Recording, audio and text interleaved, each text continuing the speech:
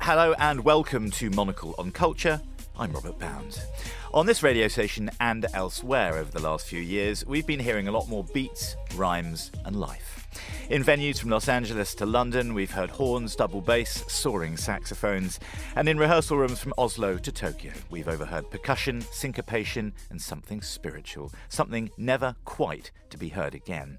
Yes, you guessed it, we're finally going to address the triumphant resurgence of jazz. That musical genre that never went away but seems to be front and centre in a bold new live scene across the world, and whose sounds and skills are being incorporated across hip-hop, pop, rock, classical, electronica, in fact, everything. Maybe that's exactly the point in this jazz renaissance, that in this era of genre agnosticism, it's just about the music, any kind of music played with skill and soul. I'll be attempting to track the rebirth of all that good stuff and find out where it's taken us to with an expert panel of guests. We'll hear from the director of the recently triumphantly concluded London Jazz Festival, Pelin Opchin, the journalist Amar Kalia, and the British Bahraini trumpet player Yaz Ahmed, whose music blurs the line between jazz and electronic sound design. Let's freestyle. First up on the programme, let's get a sense of the current jazz scene in the city that I call home. And with the London Jazz Festival just having wrapped up here, what better time to take a temperature check of the genre's vibe and popularity with the London Jazz Festival director, Pelin Opchin, and the journalist Amar Kalia. Amar and Pelin, thank you very much for your time this afternoon, for being on the programme. Pelin, I'm going to kick off with you. You've just closed up another triumphant London Jazz Festival. Maybe you can give us a little bit of a window into the world we're exploring today, and give us a couple of your sort of quintessential memories from this year's London Jazz Festival. It was our 30th anniversary this year, and we wanted to present a selection showcasing the wonderful artists, the major artists we worked with, the jazz icons, the visionaries, as well as what the future of jazz looks like and how it interacts with the UK jazz scene, which is obviously the hot topic for a few years now. I think for me, the highlights, the quintessential moments is to be able to celebrate the lifelong careers of major big icons like Chucho Valdez, having a tribute event for Don Cherry and celebrating his music alongside his family members with Kahila Zabar and Dwight Tribble, but also shedding a different light to the Chicago jazz scene and how it interacts with the London audiences, London jazz scene in general. So we had an overarching theme of Chicago musicians visiting the festival. Thanks, Pelin. Yeah, I mean, it sounds fantastic, and it always is every year. Amar, I want to turn to you and ask. Pelin's obviously on the line, so we want to be polite, but does it feel like the London Jazz Festival is like a UFO landing in a foreign city of London, or does it plug straight into the grassroots scene that's here in London, and of course bringing international talent to some of the wonderful live venues that we have here? Yeah, I mean, I'm not just saying this to flatter Pelin, but it's definitely the latter. I think it's been going for 30 years now. I'm not old enough to have gone to every edition, but definitely have been going to like every single night of the festival for at least the last sort of about 7 years. And I think it's getting better and better at, diversifying venues, so kind of doing shows in smaller sort of club spaces. I know they've done stuff at Corsica Studios, which is a nightclub in London before. This year they did an event at Printworks, which is a huge club in London. So kind of diversifying spaces and then, tapping into all sorts of, London jazz music. There was some of the free stage stuff I saw. There was like Emma Rowitz, who I think is only like 21. I think she's still at music school. She's a great young saxophonist, and she was playing in the Barbican to like loads of kids and parents and just people wandering in on a Sunday afternoon. And I think that's a kind of a great example of kind of how the jazz festival, you can have someone, like the John Cherry tribute, but then you can also have these young jazz players being given the same stage, kind of only a few hours between themselves, really.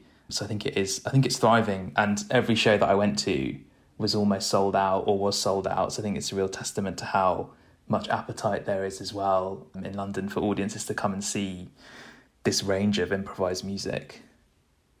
It's brilliant stuff. I mean, you mentioned there, Amar, the sort of the importance of venues as well. You name-checked a couple of venues and a couple of the sorts of venues that perhaps a jazz festival wouldn't normally use, like the Corsica Studios, a club, and things like, or a nightclub, different sort of space to a sort of supper club kind of jazz club kind of vibe.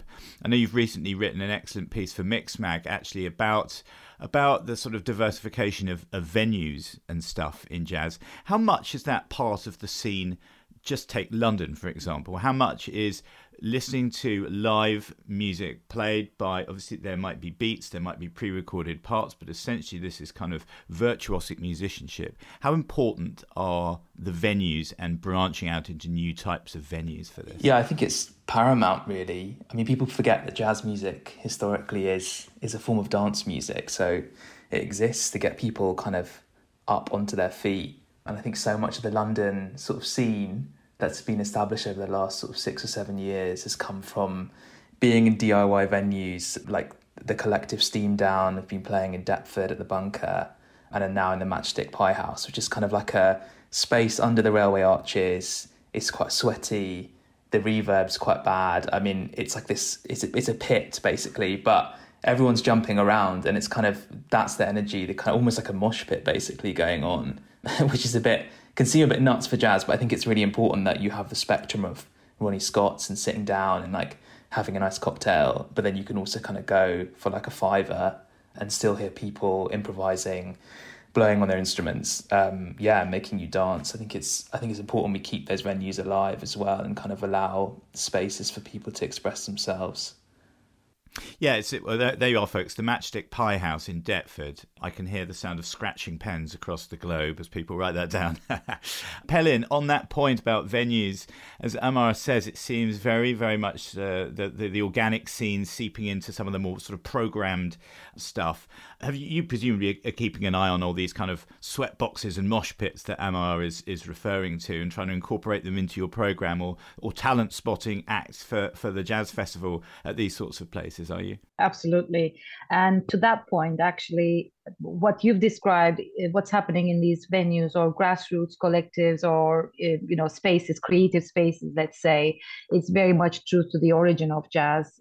Jazz has been a social music, a people's music. It originated from dancing together, having that some sort of a riot together in a way, expressing themselves, with the music. So I think the venue or the setups or the these creative spaces bringing these people together is very much true to jazz. And obviously concert halls and other types of jazz clubs are a part of its nature too. But I think London is in a very lucky position to have all sorts of angles of this spectrum. For me, where do I go? I think I'd like to how the venues actually change their identity or their reach. For instance, with the Monday jam sessions, the Ori jams at the Color Factory, I think Hackney Wick and its venues are providing that space. And these venues aren't designed to be jazz specific or contemporary or electronic music specific. They do take the character of what is being programmed inside them. Obviously, lots of other clubs like Vortex and Cafe Auto is a space where I really enjoy hearing music. And it's difficult to sort of program in sort of great vibes, other than booking great musicians. Pelin, I'm referring to the festival again here. It's difficult to program in these wonderful moments of serendipity when people get up and dance, people are moved by the music. Having the bar and having late night programming presumably obviously helps to this. But is this what you've been looking to do? Because the Barbican is a wonderful place full of different sizes of venues and things like that. There has been maybe a reputation for some people that maybe don't dig the scene, that it is a well-mannered kind of thing, that it's more of a church than a club, that you're kind of sitting in an audience appreciating the fine work that's going on stage more than getting down and dirty. Have you kind of tried to push the festival into a more down and dirty, a more sort of virtuosic, improvisatory kind of good times thing in later years?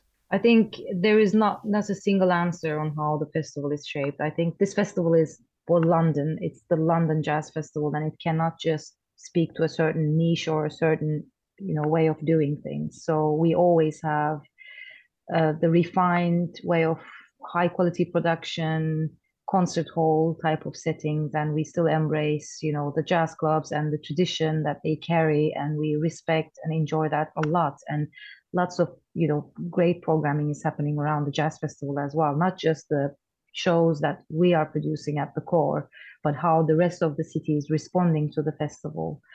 And the music itself is the most important thing, isn't it? At the end of the day, we are there to witness the artist's music, the art, and what kind of energy develops between the audience and the artist. And at the end of the day, the location becomes, I think, fitting to what the experience is. And we try to create these different contrasts, so to say. And Amara, as Pelin says, it all flows from the live scene.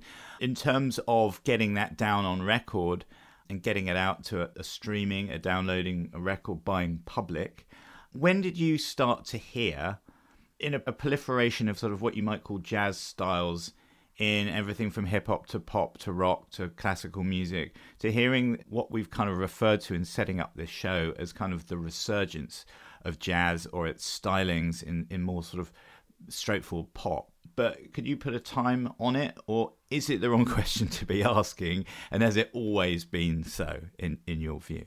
I mean, yeah, there's always been a continuum of British jazz, but I do think there was, for me, it was, I think, 2016, and there's a record, Black Focus, by duo Yusuf Kamal, which is Yusuf Days on the drums and Kamal Williams on keys, and that was put out by Brownswood, which is the record label owned by Giles Peterson. And that, for me, it was like a mix of like jungle break beats, hip hop swagger, like intense frenetic, melodic improvisation, kind of all sorts of different stuff. And that seemed to have like a real groundswell with it. I know their live shows, they did like a small tour that year, and they were like pretty raucous. And I think that seemed to kind of kick everyone into gear about, okay, something's going on. And I think that came at the right time, because, I mean, historically, jazz, at least in this country, has been something that people study at higher education in conservatoires, which you obviously have to pay for, and study for, 3 or 4 years and maybe do a master's. And there was a kind of like a well-trodden path. But at the same time, there was like grassroots organisations like Tomorrow's Warriors in London who were training people for free to doing weekend workshops. So there was like a whole generation of kids really from London who'd been going to these workshops, from different socioeconomic backgrounds, who maybe couldn't afford to go to the conservatoires, or who went to the conservatoires, but the workshops gave them the seeds of like an excitement that they could do this work. So they were kind of coming up alongside, and I think they hit just after that Black Focus record. And then you had people like the drummer Moses Boyd, saxophonist Nubia Garcia, tuba player Theon Cross, kind of all bubbling up. And the scene was just much more diverse, racially and in terms of gender and age. So you suddenly had people kind of incorporating different cultures, really, cultural expressions into their music. And I think that was something that maybe people didn't feel was like a commercial pursuit, or they weren't really going to be accepted in this sort of jazz quote unquote tradition, putting that out before. So yeah, I think for me, from 2016 kind of onwards was the groundswell of people feeling more comfortable to kind of, I guess, incorporate their roots into a kind of improvisatory language and make this new hybrid, really.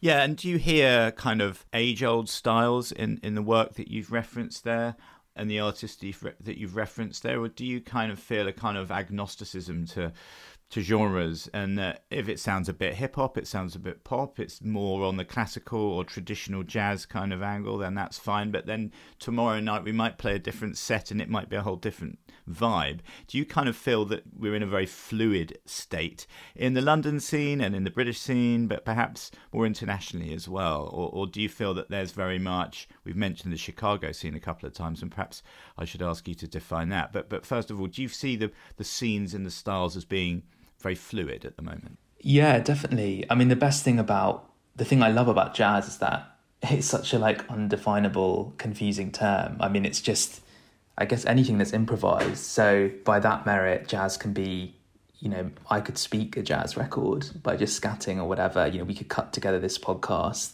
in an interesting way and call it jazz. So that's what's happening in the end, Amar, so be prepared. Yeah, I hope so. Yeah, that'll be good. Do a live performance next year. But yeah, it's kind of, you know, anything then, the fluidity should be a part of the tradition, if that makes sense. You know, I remember interviewing Mackay McCraven, who Pelin referenced, and he said tradition is evolution in jazz. So yeah, I really think that the fluidity is becoming more and more part of it. And I know the artists themselves kind of bristle at sometimes being categorized as like a new jazz scene, because I guess what they see they're doing is just expressing themselves through improvisation. So there are elements of swing, which I would categorize, I guess, as something more traditional. People like Binker Golding, who's a saxophonist, he's got a real like straight ahead sound. But then you've got, you know, the whole spectrum kind of all the way through with like Shabaka Hutchings, who's another saxophonist who, yeah, I guess is going far more radical, kind of breaking open the bounds, but they're all contained within that sort of spectrum of jazz. Yeah, it's great to have some names for our listeners to write down here as well. Pelin, we're talking here about kind of getting the live scene down on record, but I just want to ask you, you mentioned the Chicago scene a couple of times and entertaining a couple of artists at your London Jazz Festival. Can you define the sound of that Chicago scene for our listeners a little bit? What are the edges of it?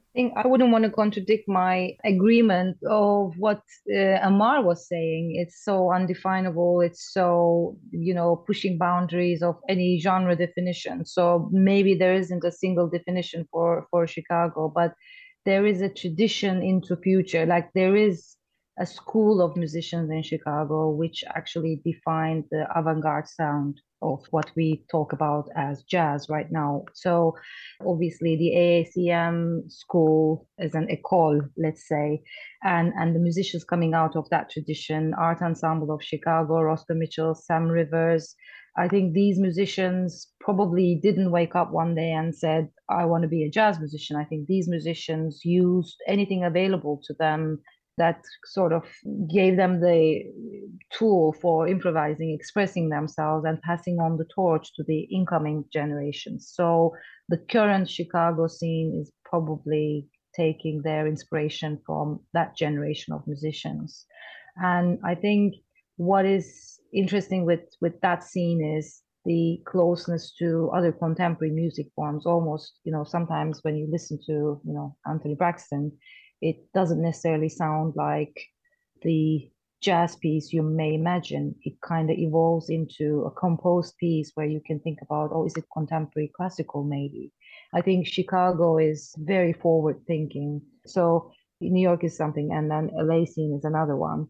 But Chicago is relatively different with its freedom of expression and improvisation and being slightly closer to the avant-garde. Well, it's fortunate that the airwaves have opened up again for us to be able to get out and about. It sounds like we need to get some cities under our belt and explore this stuff properly. But Amar, if we were to try to define these scenes in a couple of names, a couple of records, are there a few things that you could recommend that our listeners listen to from Chicago, New York, and perhaps specifically also from London, as that's the festival that we've been celebrating as well? Definitely. I mean, Chicago, I'd go for kind of anything released by the label International Anthem. I think they really kind of define what Pelin was talking about, that sort of freeness of the scene right now. We mentioned Mackay McCraven as well, who has released on International Anthem, but I think now he's on XL. But his latest album, In These Times, is incredible. And then, yeah, as Pelin mentioned as well, Robert Glasper's a great place to start in terms of the New York scene. He's got his Black Radio series, which is all about kind of mixing R&B and hip-hop with jazz. One of my favourite records of all time is his Double Booked album, which I think was in like 2008 or 9, which is kind of half of it's a trio record, which is pretty kind of hard jazz, and then half of it is this sort of more experimental kind of hip-hop R&B side. And then in terms of London, there's loads. I mean, I would definitely recommend Black Focus, the Yusuf Kamal album I was talking about. Ezra Collective, I think, are really important in the London scene in terms of displaying that sort of mix of diaspora culture with improvisation, and their live shows are incredible. They really kind of translate that mosh pit that I was talking about from Steam Down in Deptford to festival stages. So, any of their records are really worth checking out. And I really love Binka Golding as well, who I also had mentioned. He's a tenor saxophonist. That is definitely going to be inform our pre-Christmas listening, Amar. Thank you very much for giving us a listening list. It's important stuff. And this is a question to both of you, but Amar, I'll stick with you. What do people need to know anything to love this jazz resurgence, or do they just need open ears? What do people need to study? I think it's definitely worth following your ear. So yeah, go in with kind of an open mind if you can. And I think there will be the kind of like DNA of different musics that you might like in these records. So yeah, if you're a country music fan, maybe start with that Binka Golding record and you'll hear his back catalogue and get into the rest of his stuff. Or if you like hip hop, go for Robert Glasper. So I think follow your gut really with any music. You don't necessarily need to know anything, I would say. Just be open. I mean, generally it's a wordless music, so it's kind of all about you filling in the blanks with your own kind of emotional response. So for me, that's always important to kind of sit and listen and feel. Thank you so much. And Pelin, I don't know whether you want to add to that. I mean, do people, the aficionados, all the kind of first time visitors to the London Jazz Festival, do you feel they need to bring anything with them, or do they just, as Amar is suggesting, have an open mind? I think we are encouraging that open mind, and especially I think jazz has been a word, and that's why maybe the musicians, the next generation of musicians, the emerging musicians, or even the ones who have already established themselves, are avoiding to be pigeonholed under a record label specific genre grouping, therefore avoiding the term jazz, which has traditionally established itself for a certain group of people who only listen to jazz and have a certain way of categorizing, oh, this is jazz or this is not jazz. I think with the festival, we are trying to challenge that thinking a little bit. Therefore, we are inviting people to come and discover and bring that open mind and almost see the value of performance and the effort and the artistry on stage. And I think having seen them in the live setting is also adding a lot into the experience, because it's almost a theatrical way of putting, bringing that music to life.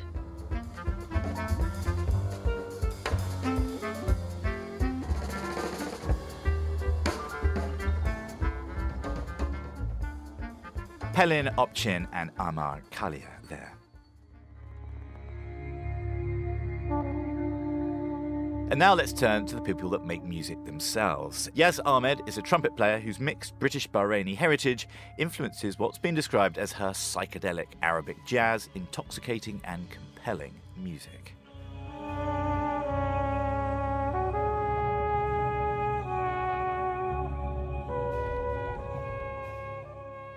Yaz, it's wonderful to have you on the programme to get the lowdown from an actual wonderful jazz musician. I set this up and I asked the guys at the top of the programme about this. Am I even asking the right question? You're a musician. For you, did jazz music ever go anywhere? I mean, this is your stock in trade. We're kind of saying it's a resurgence. How do you understand it? Does it seem like there's more of it about, or more jazz stylings in everything from kind of pop to classical? What's your take on the question itself? Yeah, so for me, jazz has always been around, and there's always been interesting things going back since, the 1950s or beyond. And, there's been a strong lineage with people like Django Bates, the Jazz Warriors, and also the Tomorrow's Warriors and Ian Carr. And, because of this wonderful legacy and development in jazz styles, we're seeing, all this wonderful kind of new wave of jazz music, which has taken on this, the education, the learnings of these great masters, and mixing it, fusing it with the music that is around them. So, sort of club music or music from people's heritages, And, I mean, there's so many different scenes in the UK. There's the free scene, there's the sort of scene that mixes, I hate this term, but world music and more dancey scene. Jazz is a global music. So, yeah, there are so many different voices. And I think that's what makes it really exciting. And I guess it's often wordless as well. And as Amar pointed out at the top of the programme, that it's a music that travels really well. You don't have to, if the language is in Arabic, whether it's in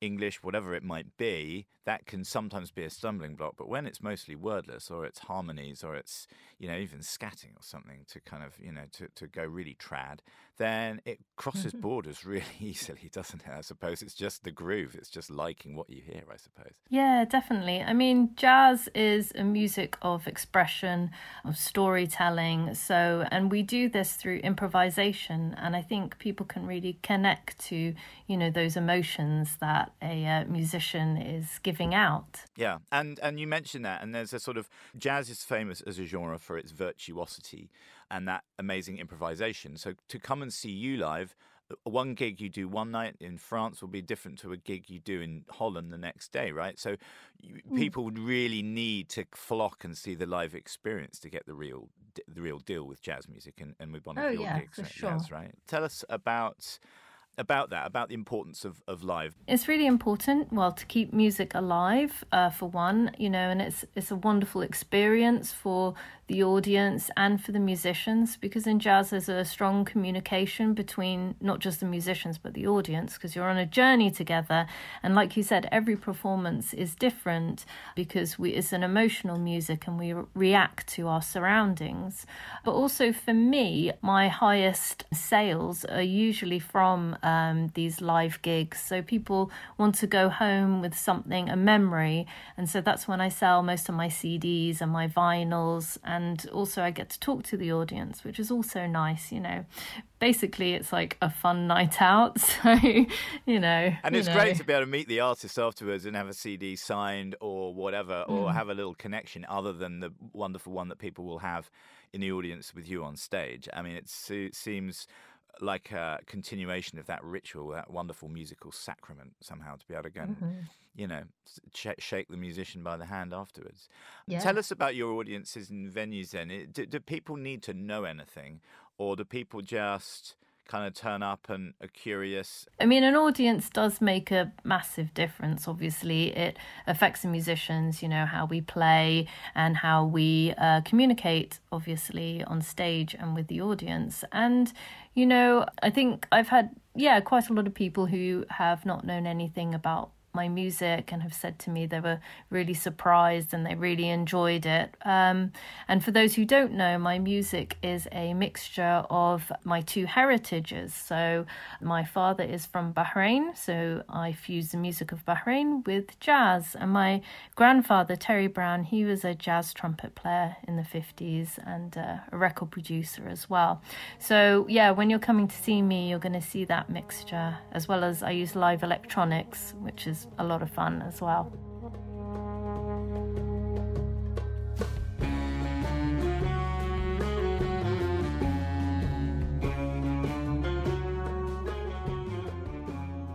It's great. It's wonderful stuff. You've got some wonderful musical lineage and genes there as well, Yaz, by the sound of it, which people can hear in your music. I wanted to ask you before we go about whether you feel like the boundaries of jazz music are shifting, or whether they're already, they're goalposts that are so nominal that they're almost like shifting sands. Because you've worked with Radiohead, you've worked with Lee Perry, as well as doing slightly more trad stuff in inverted commas, as well as you talking about all your stuff with electronics and stuff, which very much sounds like Lee Scratch Perry's production process, and Radiohead's as well, I suppose. Do these things, you're pushing their boundaries, are they pushing your boundaries as well, and are they pushing the boundaries of jazz music generally? Yeah, I mean, jazz is a very hybrid music, it could be seen as popular music, it's music of the people, and it does kind of travel into different areas, like hip hop has always used jazz, for samples, and also from Motown records, and you hear jazz in things like Radiohead, you know, where I did some simple playing and a bit of improvising. And, you know, and I also work with electronic artists. I work with DJ Carlab, and, you know, a few electronic producers have remixed some of my music. So, yeah, it's very flexible, I think, jazz. Yeah. And also, while I'm here, I'd like to also mention a really special gig coming up that I think audiences will really enjoy. It's very special. It's at the Barbican on the 13th of December, and it's featuring two very inspiring artists. One, Rabbi Abu Khalil, who is a Lebanese oud player.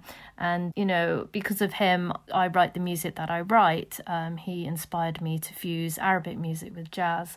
And also a wonderful artist called Amel Mathlouthi. So this will be a real mix of different contemporary Arabic music, you know. I like it, and it's great. Thank you for following in the footsteps of Pelin and Amar and giving our audience something to listen to and something to book, no less, as well. So Yaz, thank you very much.